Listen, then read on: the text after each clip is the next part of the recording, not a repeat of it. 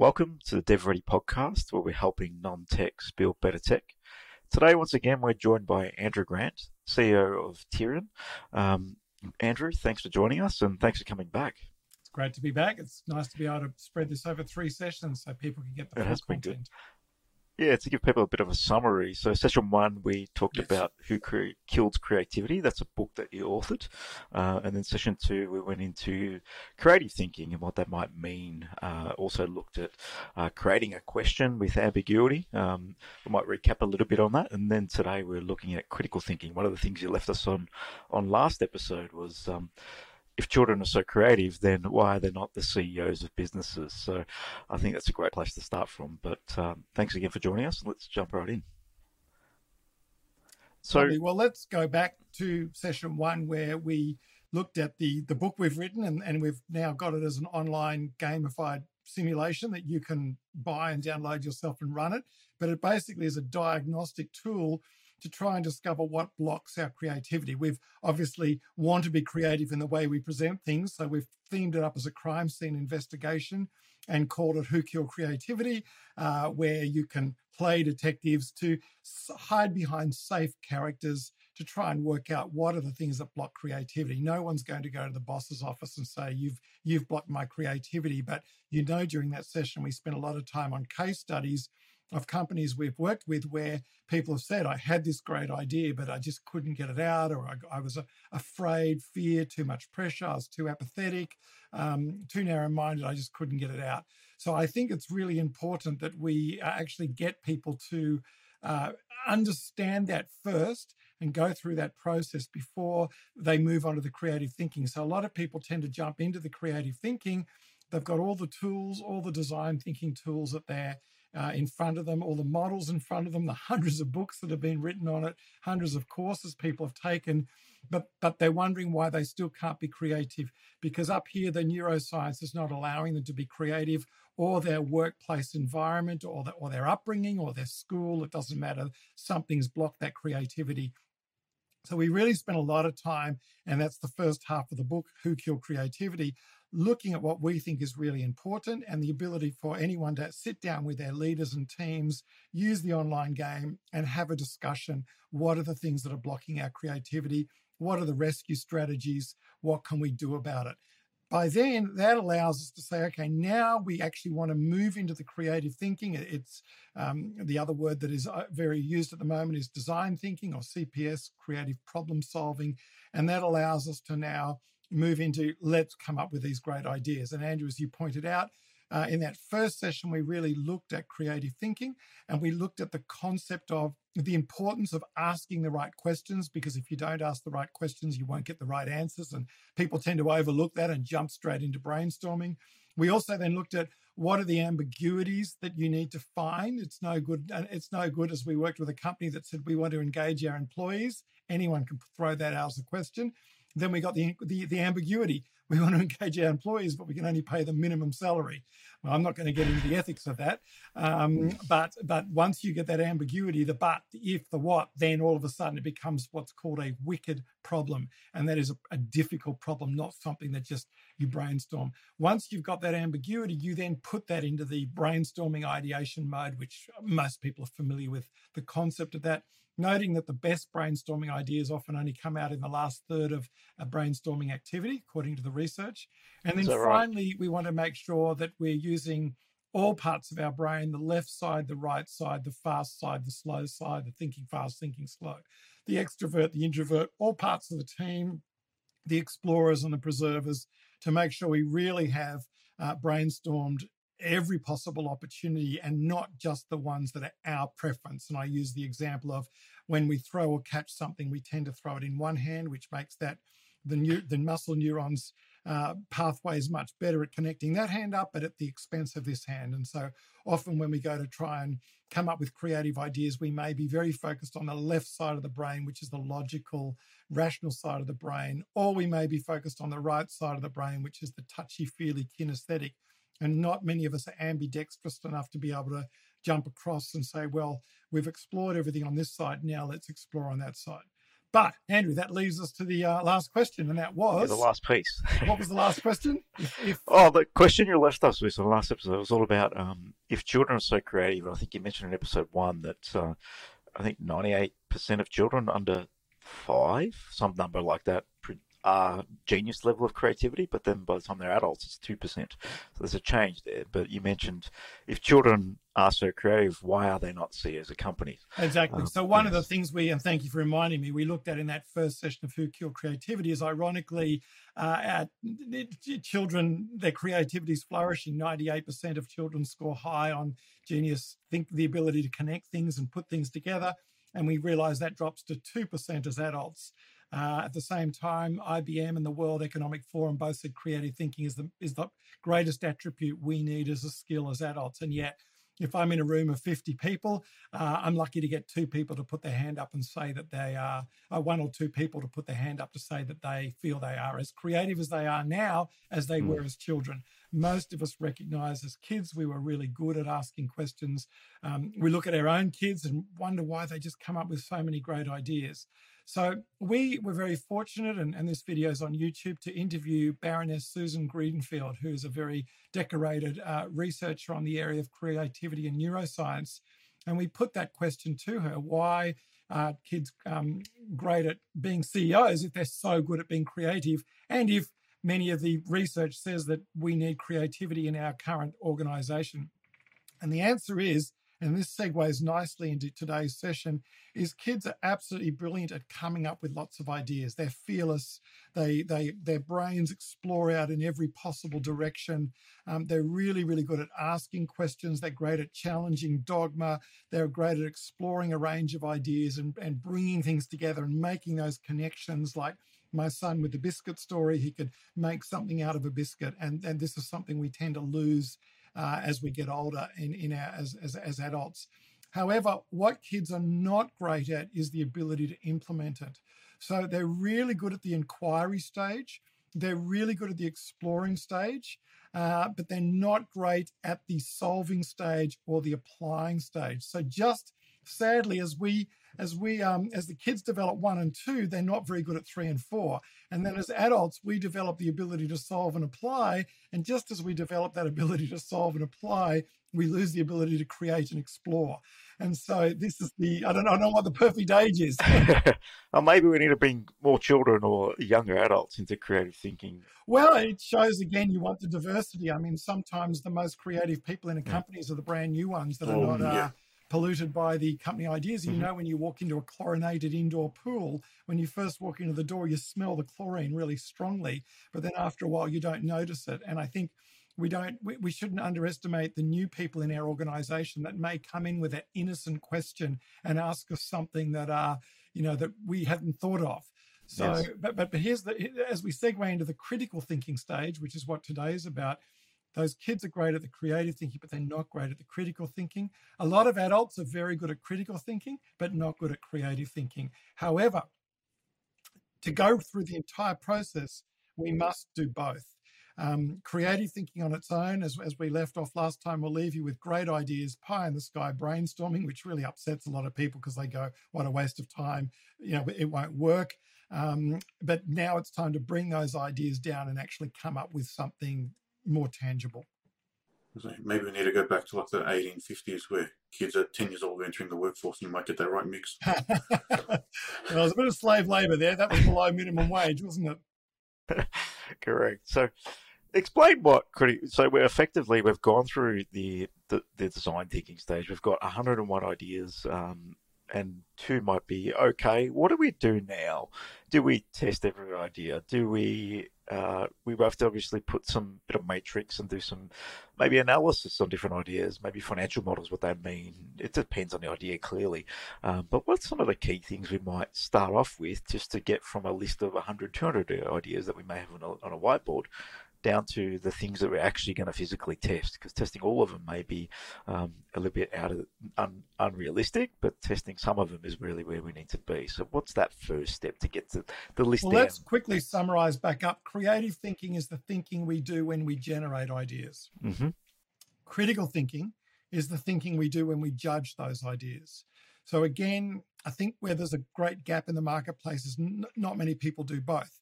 Now, the idea of having a creative process freaks people out because process doesn't feel like it's creative. No, and correct. Creativity doesn't feel like it should be a process. Yes. And yet, one of the reasons I think some of the big global banks became our best customers 15 years ago is they realized that we weren't just talking fluffy brainstorming, hold hands, sing kumbaya and come up with creative ideas. They liked the fact that we came up with the concept of a creative process. And so therefore, don't be upset by the paradox of creativity and process. You actually need a process to make sure that we are walking through these 4 modes. And that is the inquire mode with the questioning, the exploring mode with the brainstorming. And now we want to move into this critical thinking, which is what you mentioned, Andrew, is the solving mode. It's the integration. It's the connecting things together. We call it reconstructing common concepts. So it's about pulling things apart, putting them together, pulling things apart, putting them together. But just to go back to your brainstorming idea, and I can't remember now if we shared this story, but one of our big sort of aha moments was when a general manager engaged us for a lot of money to do creative thinking with his team to solve difficult problems. And we thought his team meant he would be part of the process. He came in and gave us a great condescending speech in the morning and then said, I'll be back in a couple of days. Enjoy your training, as if we were all patted on the head. And the whole team looked and said, what, you're not going to be here? And I hate the word training because it implies I'm just giving you a skill. What we were saying is we are going to go through this amazing process to come up with these fantastic ideas and bring them through to implementation. So we got to that ideation stage where we had hundreds of ideas around the room.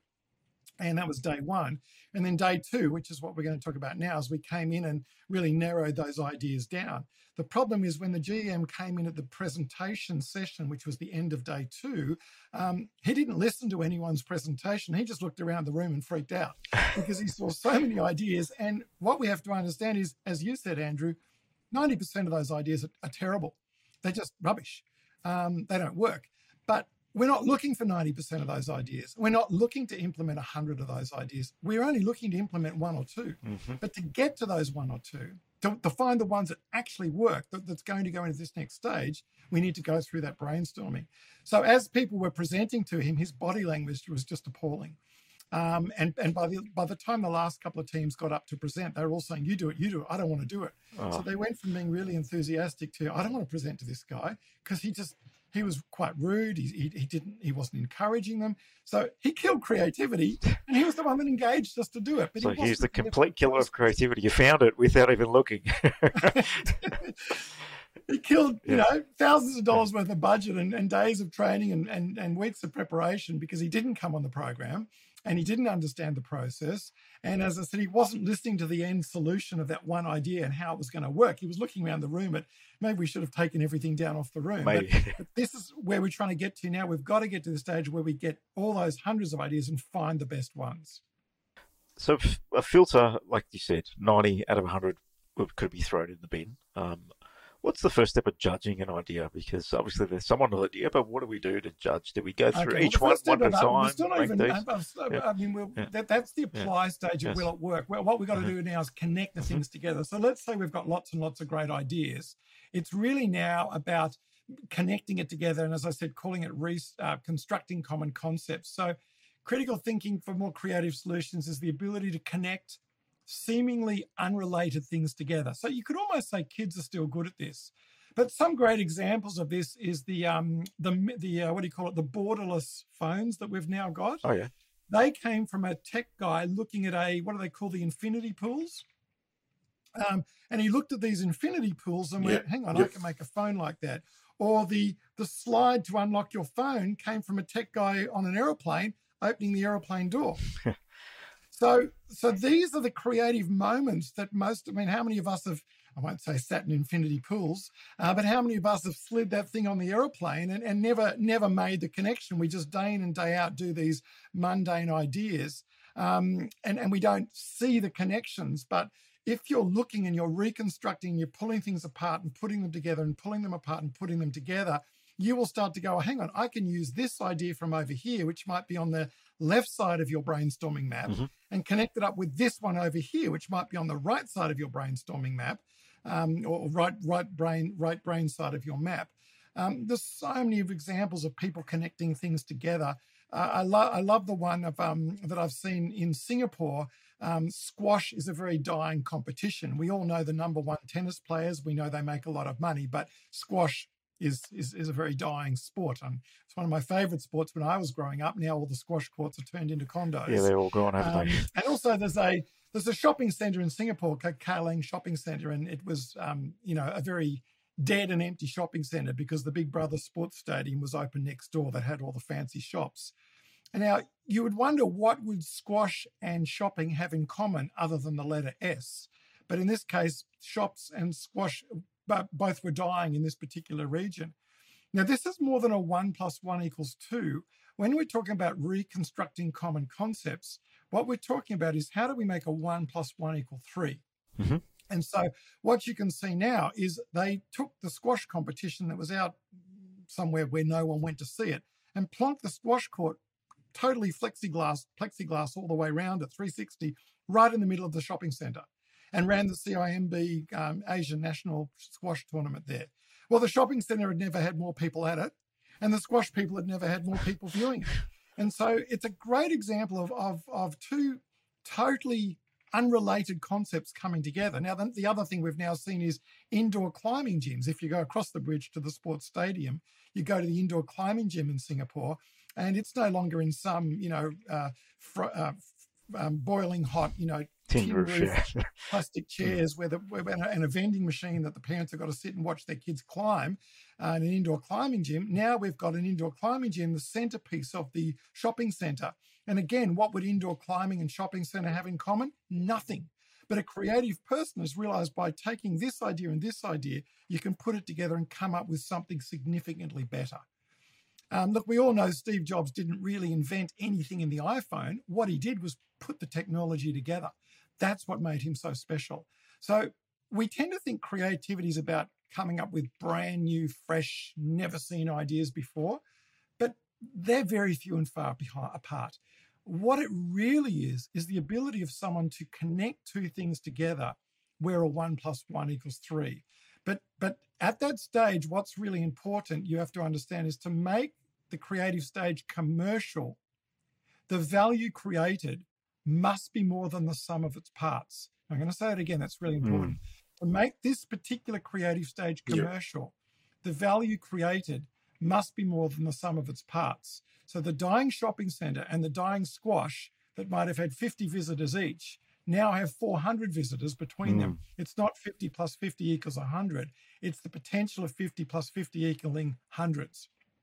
And so when you've got your brainstorming and your ideation map, it is now a matter of looking on that map and looking at all the ideas and the hundreds of ideas. And you can, I won't go into the skills of brainstorming. You can group them, you can prioritize them, you can dot vote them. There are so many wonderful things you can do with brainstorming once you've come up with the ideas to share and sort them. And there's some great design thinking tools. Again, we've got them on our online downloading. Well, we talked about the online game, but we've also now got an online Miro board that can walk you through this whole process. Yeah, we'll share all that out. Design thinking tools all over here. So you can go to those design thinking tools and pull any of those out to get your brainstorming ideas great. But the real core of the brainstorming now is to connect ideas together on all the ideas you've had. And I suppose kids are still good at this process. They may not do it as formally as we do, but they can make those great connections. But us old adults, we need to see everything online. We need to see everything in front of us, and then we can start connecting things together. So just in saying that, there was a web series I saw a few years ago called Everything is a Remix. Exactly. Which mentioned that there's not many new ideas. Everything is a combination of things. That's how I sort of frame it in my head, to then realize, you just got to put things together. You're remixing previous ideas into something better. I think that's so true, because we tend to think I'm not creative because I can't invent something new. But let's get over that. That rarely happens these days. Most things have been invented. It's not the 1400s anymore. Most of the things have been invented, really. So that's the value of that stage. It really is about, again, there's some great online tools that we've got, or generic tools that help you make those connections to draw lines between what looks like unrelated. And so that's the first stage of this critical thinking. We're now starting. One question there, Andrew, just before you move forward. You mentioned the commercial value must be more than the sum of its two parts. At what stage are we getting to that, to understand that? Is it obviously beyond the connection Well, point? we're trying to do that now. We're trying to connect things together. So Yeah. one well-known example is if you had a packet of cornflakes and you put chocolate in them, it would be hard for a mother to justify paying an extra premium for cornflakes sprinkled in chocolate, because if she was smart, she'd buy the cornflakes and sprinkle the chocolate in and put it on the kid's plate. So whatever the cost of the cornflakes and the chocolate, it's going to be hard for Kellogg's to sell something better than that. But what about if they coated the outside of the cornflake in chocolate? Now all of a sudden the mum can't do that, and therefore it becomes a premium product. So this stage is about making those connections, trying to understand how they can come together, and then starting to look at, okay, where are we getting that magical non-maths of 1 + 1 = 3 or 1 + 1 = 4? So you could probably start connecting things together, but if the 1 + 1 = 2 or less than 2, you're wasting your time. Okay. There's nothing sadder than when HP, I think it was, introduced some tablet years ago. It was slower than all the tablets on the market. It was more expensive and it was heavier. And we're thinking, why would you even? Why would you bother? It's bound to fail. You haven't added any value. You haven't offered anything better than what's already on the market. If you really are going to play in these very busy places, you really must come up with a breakthrough. And as you pointed out, Anthony, it doesn't necessarily need to be a new concept. It is the connection of something that adds the value. Even if you look at existing, say, tablets, the iPad, or whatever's out there, each year is just an iteration on the previous. There's nothing groundbreaking or new, and they just get hammered for not having something new as well. Exactly. One of the examples that we've always said, if you're in retail and you're going up against some of the big huge shops, like Costco or Woolies or Coles in Australia, you've got to work out what are you good at. You can't try and replicate that. They've got such incredible process-driven systems and cheap pricing, because they've just refined their processes to absolute, zero almost in terms of efficiency loss. So if you're going to be a boutique shop, you can't sell on price, or you can't sell on efficiency, because you'll never, ever be able to match the big players. You're going to have to use the brainstorming ideas and say, well, what can we sell that the big players can't sell? What can we offer that the big people can't offer? And then with the lens of like a startup, having that first mover advantage will only get you so far, because everyone else can learn from you, remix it, and then improve or introduce. Yeah. Well, that is always the danger. The first mover advantage, then you got to sell it. But we're not going to talk about how to come in behind a first mover advantage. This session's about how to get that first mover advantage and get into that blue ocean.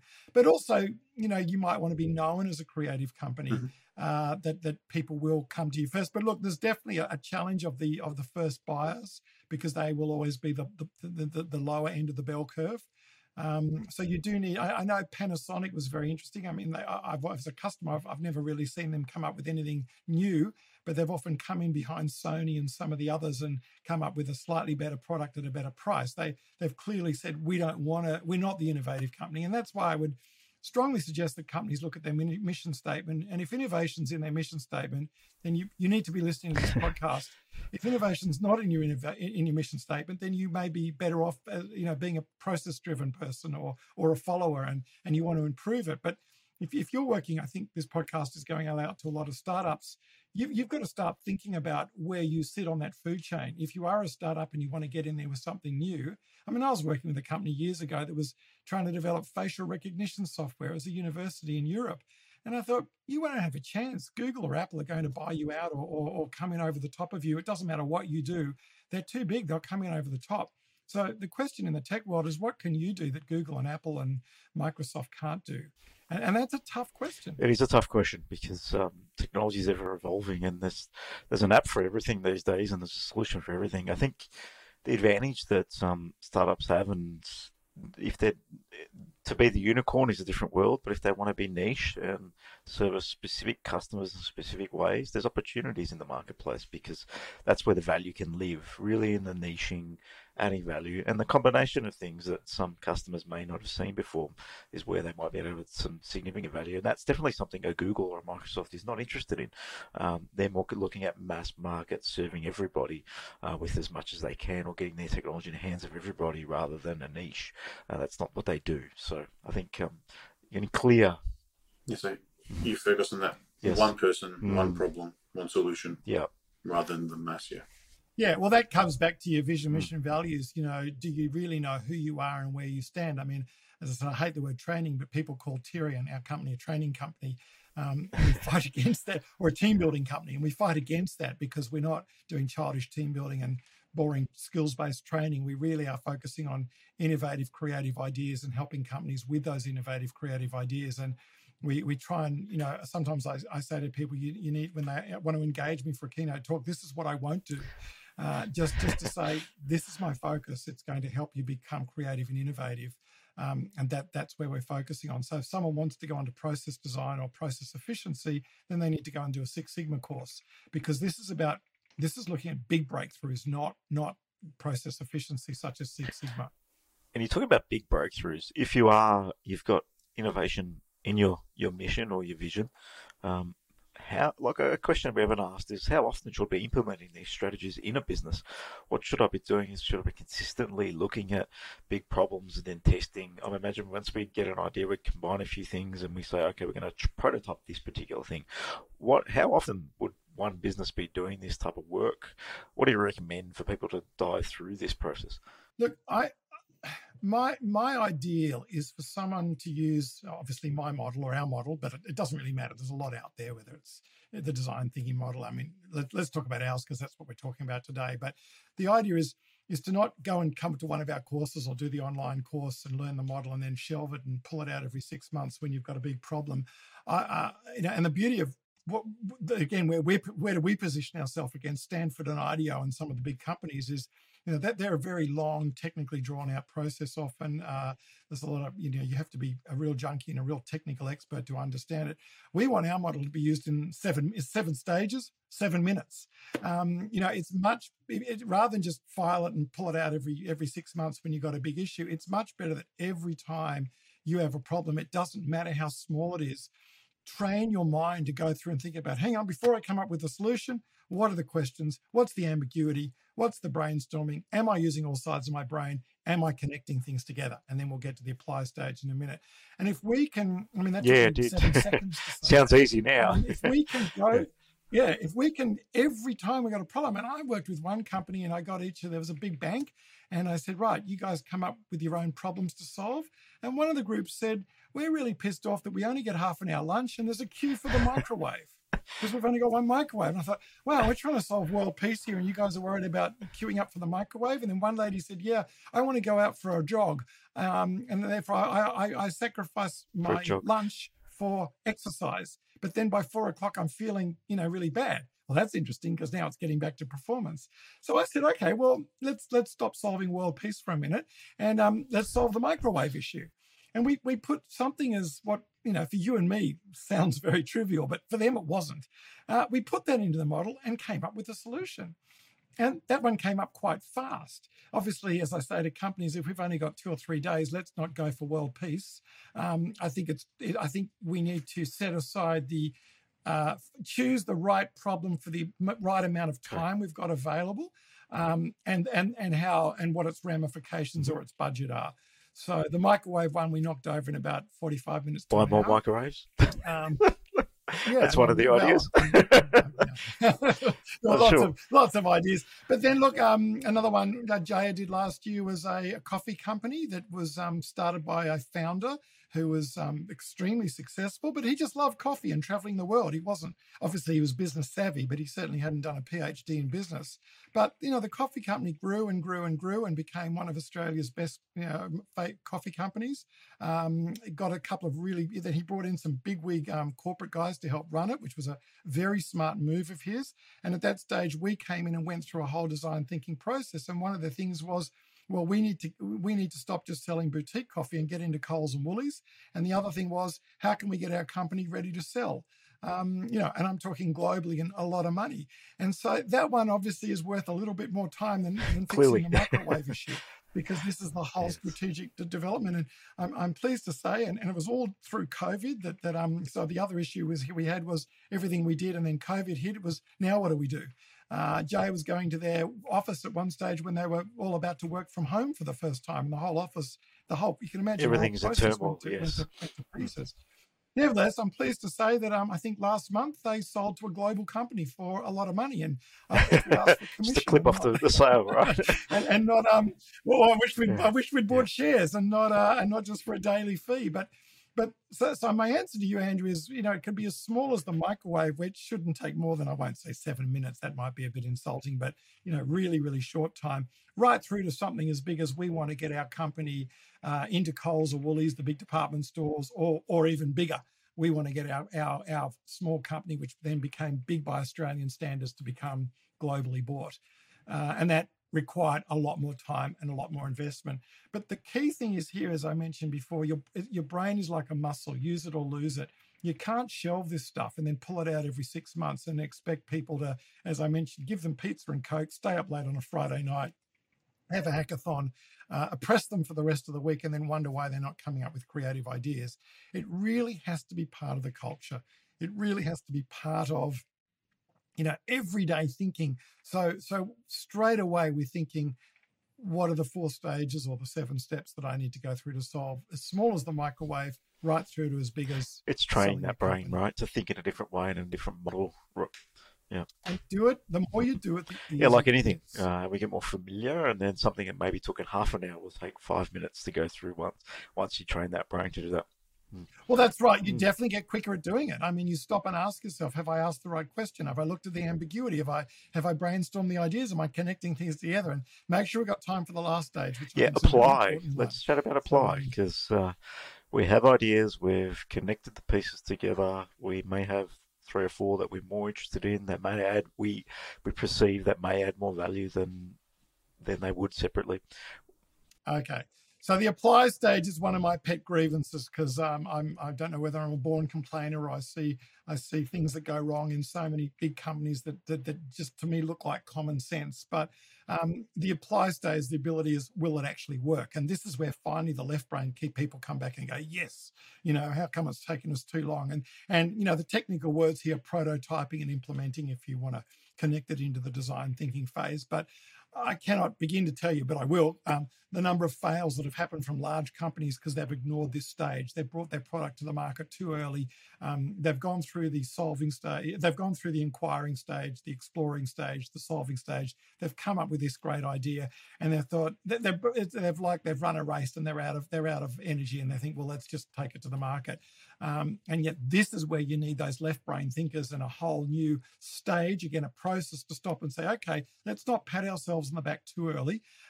Let's make sure this actually works, because it's much better that it fails here in our office than we take it to the market and it fails. And look, one of my classic examples there is that TV show Shark Tank, which is at the better end of reality TV shows, where these budding entrepreneurs get to present to a board of investors their ideas. And like all these reality TV shows, in season 1, no one really knows what's happening. But by the time you get to season 7 or 8, honestly, if you get picked to go to Shark Tank, you've got a chance to make it.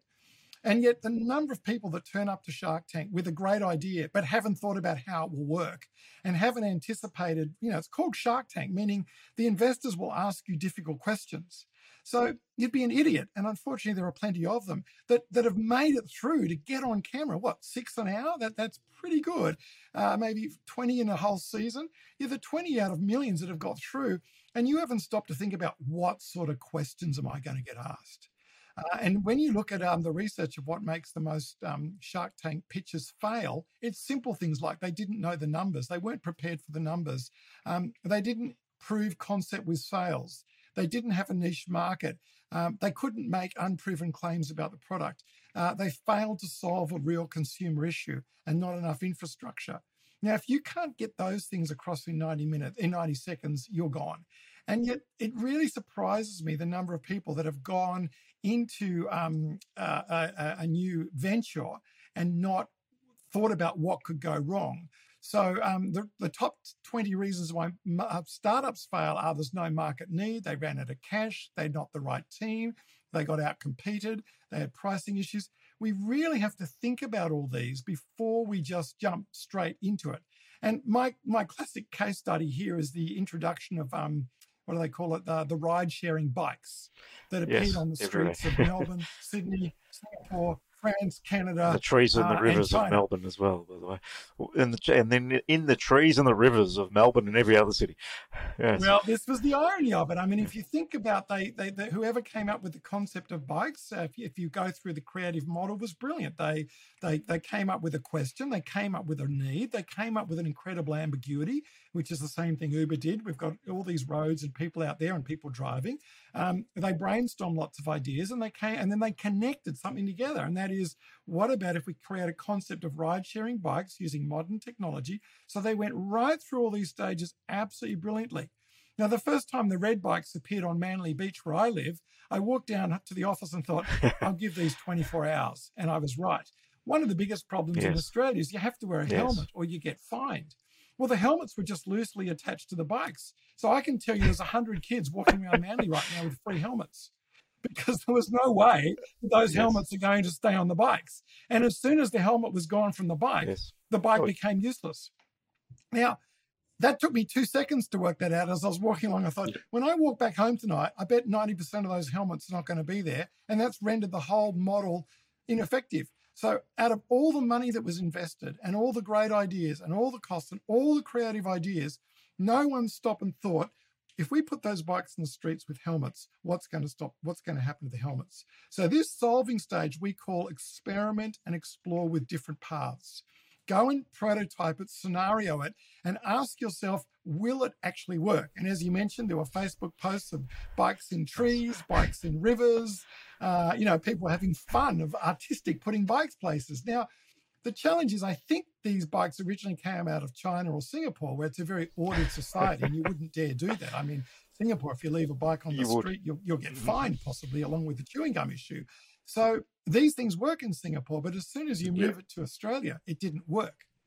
But I have a reverse of that. I worked with APEC, Asia Pacific Economic Forum, and the Australian Chamber of Commerce on companies.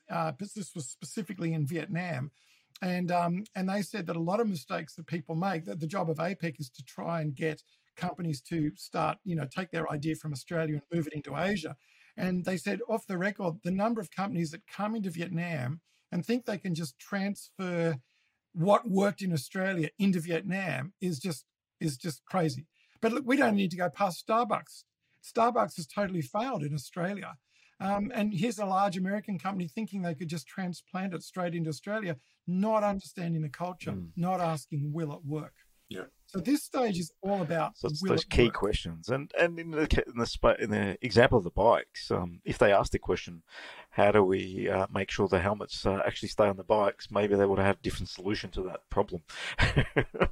Well, I think you'd even have to go a question before that, and that is, we've got an issue: is helmets are legal have to be legal in Australia. That's right. How do we need them? How do we secure them? And it might have been a no-starter, but until they were able to solve that problem, it wasn't going to work. So it's all about asking those questions now to really ensure this thing's going to work. And that, I imagine, requires stakeholder engagement, maybe some customer surveying. What would that involve at that level? Prototyping, Look, there are so many great tools out there. I think what the value of what we're talking about in the programs we've designed is we'll give you the structure and the process. And if we do a one-day workshop, we don't get into all the tools. We just go through these stages. But if someone wants to do what I call the plus version, then we say, now that you've understood the process, now we'll bring in all the tools. And you could spend 6 months doing, as I said, an IDEO Stanford course, which really go into all the tools in detail. So I'm not going to get too much into the tools at the moment, but prototyping, as you said, testing, customer engagement, trying it with a focus group, looking for extreme users. I think this is a really important thing that, again, companies fail to do. Look, I've got 1 million miles and sort of until COVID, spent a lot of time traveling and have been to most 5-star hotels globally and really can see a lot what's going on in the hotels. I'm an extreme user. I'm very fussy about, I'm not fussy, but I can spot things that go wrong. You can't go to someone that's gone to Club Med Bali for the first time in their life. They've left Australia and gone to a hotel and said, what do you think of Club Med Bali? Look, nothing wrong with Club Med Bali, but it's a 3 to 4 star at best. Chew them through hotel. It's great for its market. But I've had people come back and say, oh my gosh, that was the most amazing 5-star experience ever. Oh, the buffet was incredible. The food was amazing. And I'm thinking, well, you know, maybe these guys are patting themselves on the head saying, oh, we've got a great 5-star hotel. It's not. But the only way you're going to find that out is finding an extreme user. So, you know, you really need to go with the extreme user situation and find those people that have used and sampled everything, because sometimes we're a bit full of ourselves and we can't see the forest for the trees. So we congratulate ourselves and pat ourselves in the back too much for coming up with a great idea. Go and play devil's advocate. There's another tool called the what if, or the 10th person. If 9 people like it, go and find the 10th person that doesn't like it. Ask why they don't like it. Find out if it's legitimate. Find out what their problems are. But, you know, people are tired at this stage. If they've spent a lot of time bringing something to market, they'd almost rather bury their heads in the sand and just put it out there. It doesn't exist than actually go and find these people. And I think that's where I find that interesting. Yeah. Dangerous. And you know, sometimes it's so messy that you've got to go back and start again. And really, who's got the energy after you've just run a marathon to realize, oh, wow, well, that, you know, you've taken all the way through to the bikes, and all of a sudden the helmet's become a non-starter as far as I'm concerned. That means you've got to go right back and start questioning, ambiguity, brainstorming, connecting.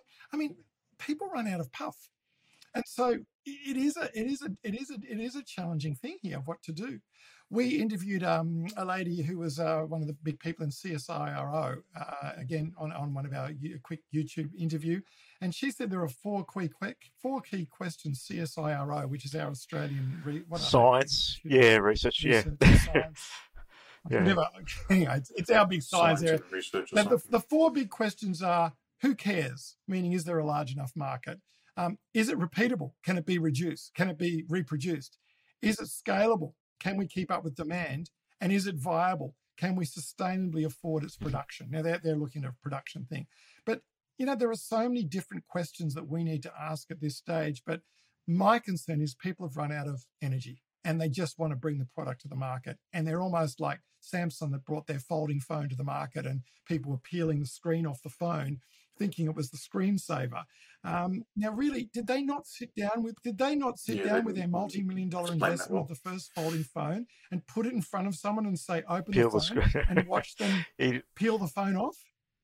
And then think, okay, we better, you know, probably they said, oh, but you didn't read instruction 5. Well, we don't read instructions these days. But it just astounds me that they could bring that phone to the market and then the reviews would start to say people were trying to peel off the plastic screen. Did they not think about that? Did they not take that to a consumer group and watch and say, here's a phone, play with it? Oh, look, I'm sure they did. But somehow that got through. It created terrible reputation loss for Samsung. And after they've put so much money into it, right? So they've actually produced these things.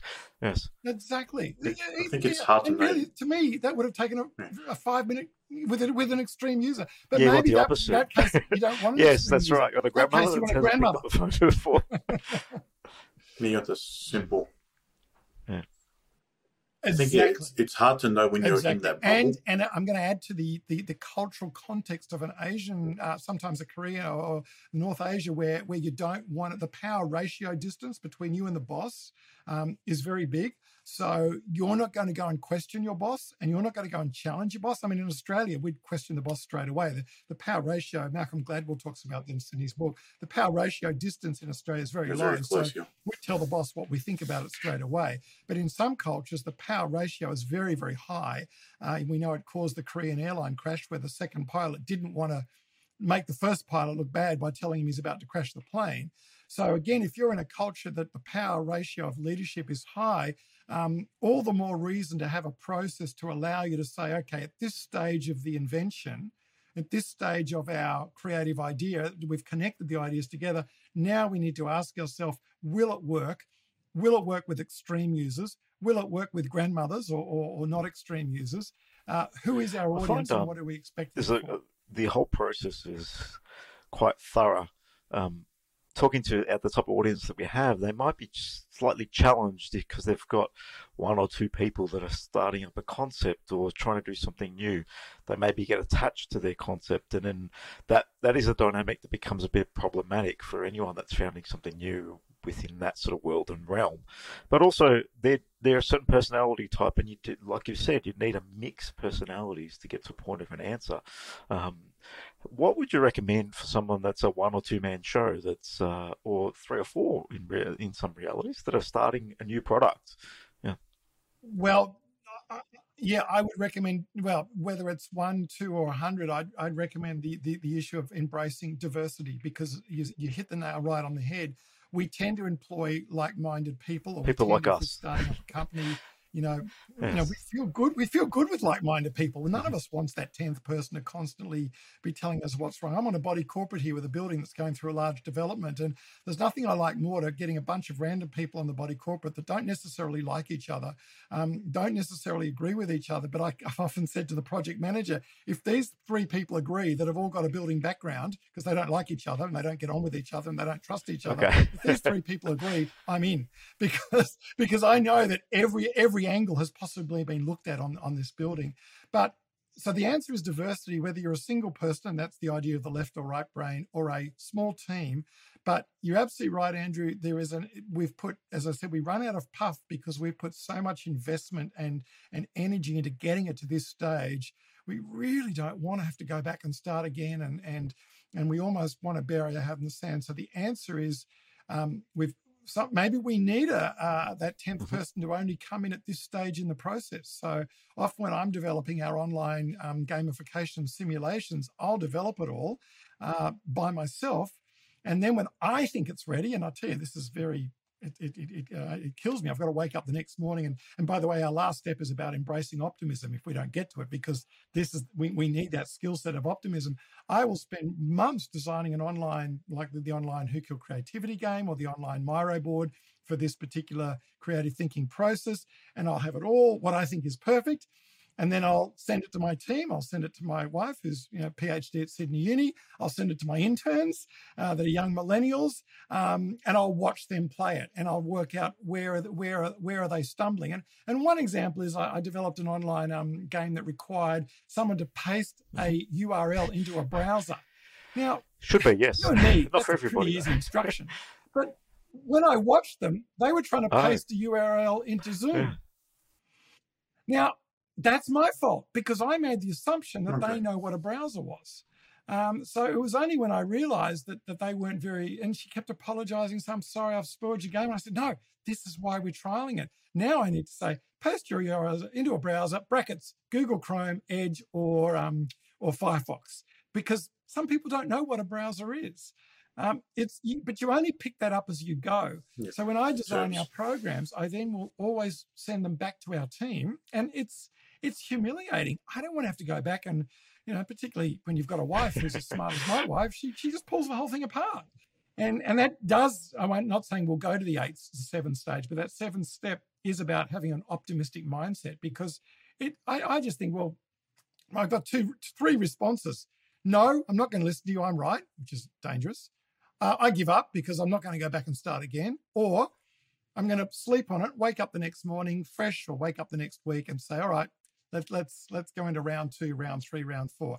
And that's what the prototyping stage does. But as I said, it's really hard when you've put so much energy to get it to there. There is a bit in that. I think that it's being disciplined enough to see it through. If you want to, like anything, nothing's ever perfect first time round. You might be one little decision away from what is a great product compared to a very mediocre one, one little insight away. And we just don't know what that one piece is, but we just need to keep unpacking and exploring and testing, engaging. But some people just want to go and hit the go button and just build. And one of the key things we do in our world is just helping people build technology in the space of ideas. And we find that the ones that just want to build something generally fail fast and quickly and don't deliver anything. The ones that are really happy to step back and just listen and observe and get perspectives from other people have a lot more chance of success, which really leans into they're open, they're willing to listen, learn, and evolve. They're not locked into their own mindset. I think that's a skill that you need in this world if you're going to be creating, innovating new ideas. It's a challenging skill because often a creative person is very entrepreneurial, You have to have a lot of confidence and, dare I say, even arrogance to be a little bit creative and think that you're going to come up with something that hasn't been done before. So it's certainly not for the humble and passive person. The creative people are often the entrepreneurs, but then they are the ones that are the least likely to be able to accept feedback and go back and start again. Look, some of the tools that can be used at this stage, and again, Google them. Minimal viable product is an interesting one, but not so minimal that people are peeling the screen off your phone. Prototyping is an interesting one. Agile and Scrum is another method that everyone throws around. What does the word agile mean? It means the ability to, both agile and minimal viable product are about the ability to get something out as fast as you can. Viable, so it does have to work.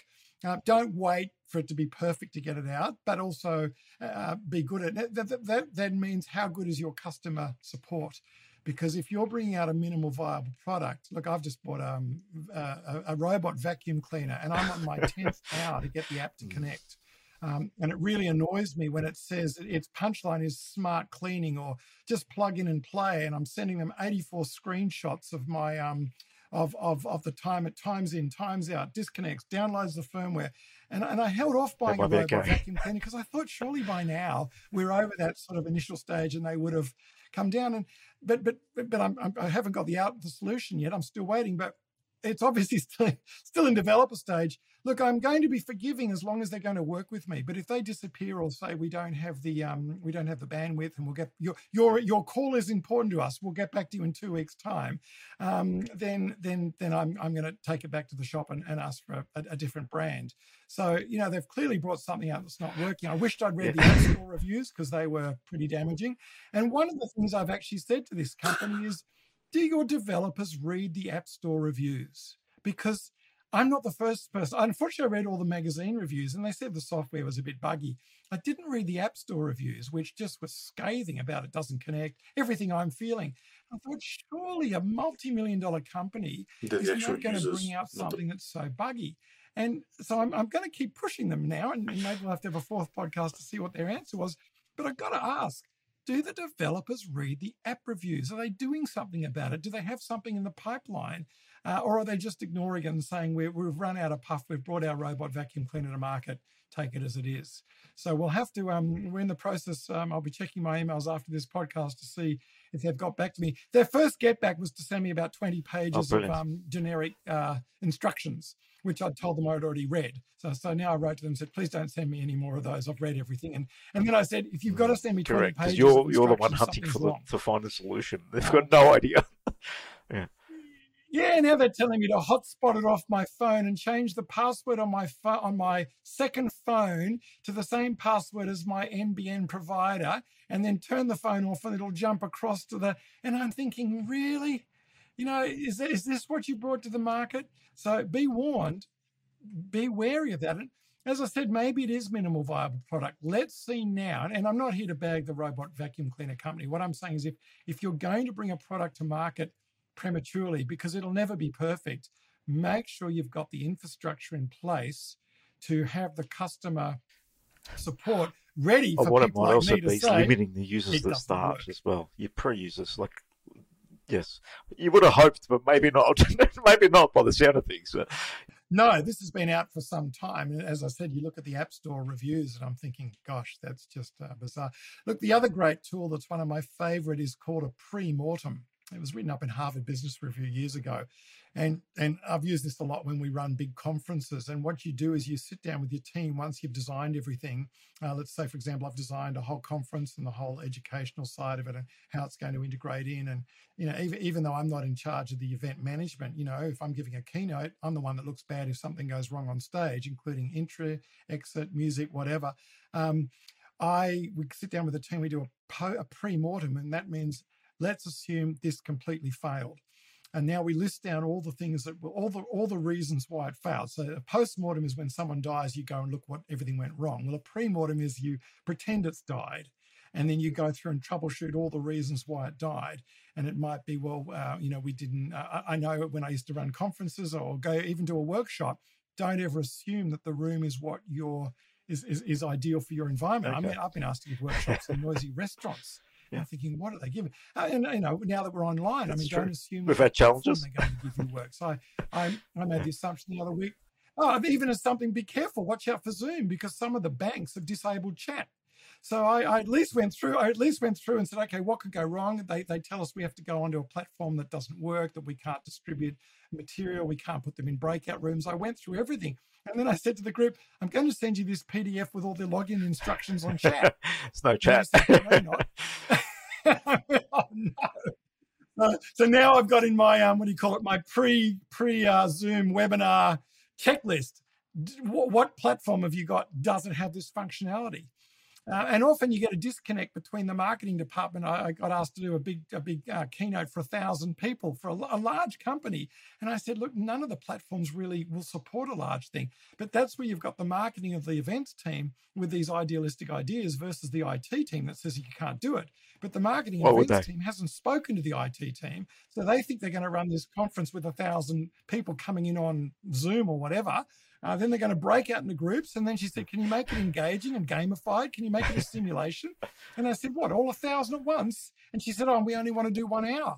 And I said, look, I think, you're asking a little bit too much here. We need to work out, I can do 1,000 people in groups of 10. I can do this, that. But in that sense, that was my job to educate the person that wanted the program to say, we just can't do that. But the mistake we make is we say we make the assumption, and then all of a sudden we find out too late it fails. And who looks bad? Okay. Me. So that's what a pre-mortem does. It asks your team to sit down and go right from start to finish, whether it's organizing a conference, running a workshop, running a webinar, or bringing a product to market, right from start to finish. It's a great little thing for anyone listening, because sometimes we can go in with everything's positive, everything's going to work, that rose-colored glasses, and just assume. But we've spoken to people. Yes, it all sounds fantastic, but have we really dug in enough? And then maybe ask some different questions that may throw things out, like how are the helmets going to stay on the bike? What could go wrong? The helmets could go missing. Now no one can ride the bike. Yeah. You know what's so funny? I mean, I don't want to say I'm a creative expert, but I walk about 2 kilometers to work along the beachfront at Manly, and all of a sudden, literally one day, there were hundreds of bikes in groups of 10 with these helmets. I reckon I got to the 3rd bike before my brain went, no, this won't work. And now, why did it only take me 3 bikes? Am I got this ability to see things that other people can't see? To me, it wasn't rocket science. It was the helmets won't last. They're not locked down. They can't. What would you say is that the process that you've taught yourself to go through clearly to check? Just maybe you did a pre-mortem on those while you're walking past subconsciously. Look, I'm a fairly critical thinker. I know I can go into a conference room within seconds, see what's wrong with the setup, whether it's the sound, the lighting, the way the desks are set up. I hate going to these training rooms and everyone's in rows and they're all separated, and then there's pot plants in front of you as the speaker. There's things I've probably picked up in designing, my area of expertise, designing running a workshop, and now we're replicating that on Zoom. That I've picked up over the years. But I would have thought anyone by now would have had the opportunity to ask yourself, okay, we've got this great idea. What could go wrong? Have we practiced it? Have we rehearsed? That's what a rehearsal is. Dare I say, when I gave my TED talk, a little bit of behind the scenes here, we had this great dress rehearsal on the Saturday, where the AV desk, just to see the slides moving and everything for the TED talk, and everything worked well. When I arrived on the Sunday morning, the AV desk that was only that high, for this, the audio visual desk where all the everything, brains come together. The AV desk had a couple of amplifiers, some mixing desks, some microphone. It was only about that high. When I came in on Sunday morning after the dress rehearsal, the AV desk was now this high. And the AV guys were sitting behind this AV desk that was so high you couldn't see them for a start. Someone had brought in 10 times more equipment. Well, yes. The idea of a rehearsal is a rehearsal. So what ended up happening, and if you look at all the people that did the TED talk that day, no one's mouse worked because the Bluetooth was being interfered by with all the audio-visual equipment that some boffin thought he could bring in on a Saturday night. So the rehearsal was totally useless. And some guys when you do a TED talk, you got 20 minutes, you got 1,000 people out there, and this is your make or break. And I felt so sorry for some people. They got so confused with pointing the mouse that one guy was pointing the microphone and holding the mouse up here, because he was just completely thrown that his slides that were behind him, that he couldn't see properly, weren't working. So a rehearsal is a rehearsal. It's not a chance to then do something different. And yet, this happens at all levels. Remember the iPhone 10? The funniest thing with the iPhone 10, the one selling point the iPhone 10 had was the facial recognition software. Go and watch the launch of the iPhone 10. The guy stands up there and says, the only reason you're going to pay $500 more than an iPhone 8 is we've got this great ability to recognize your face. He holds it up to his face, doesn't work. Live, holds it up to his face again, doesn't work. 4 times, classic. And in front of everyone, he's got to put in his code. Yeah. Because their rehearsal wasn't an absolute replica of the actual product launch. So we're not talking about a TED Talk in Hong Kong. We're talking about the biggest, richest, best company in the world screwing up their most important, new feature on a software.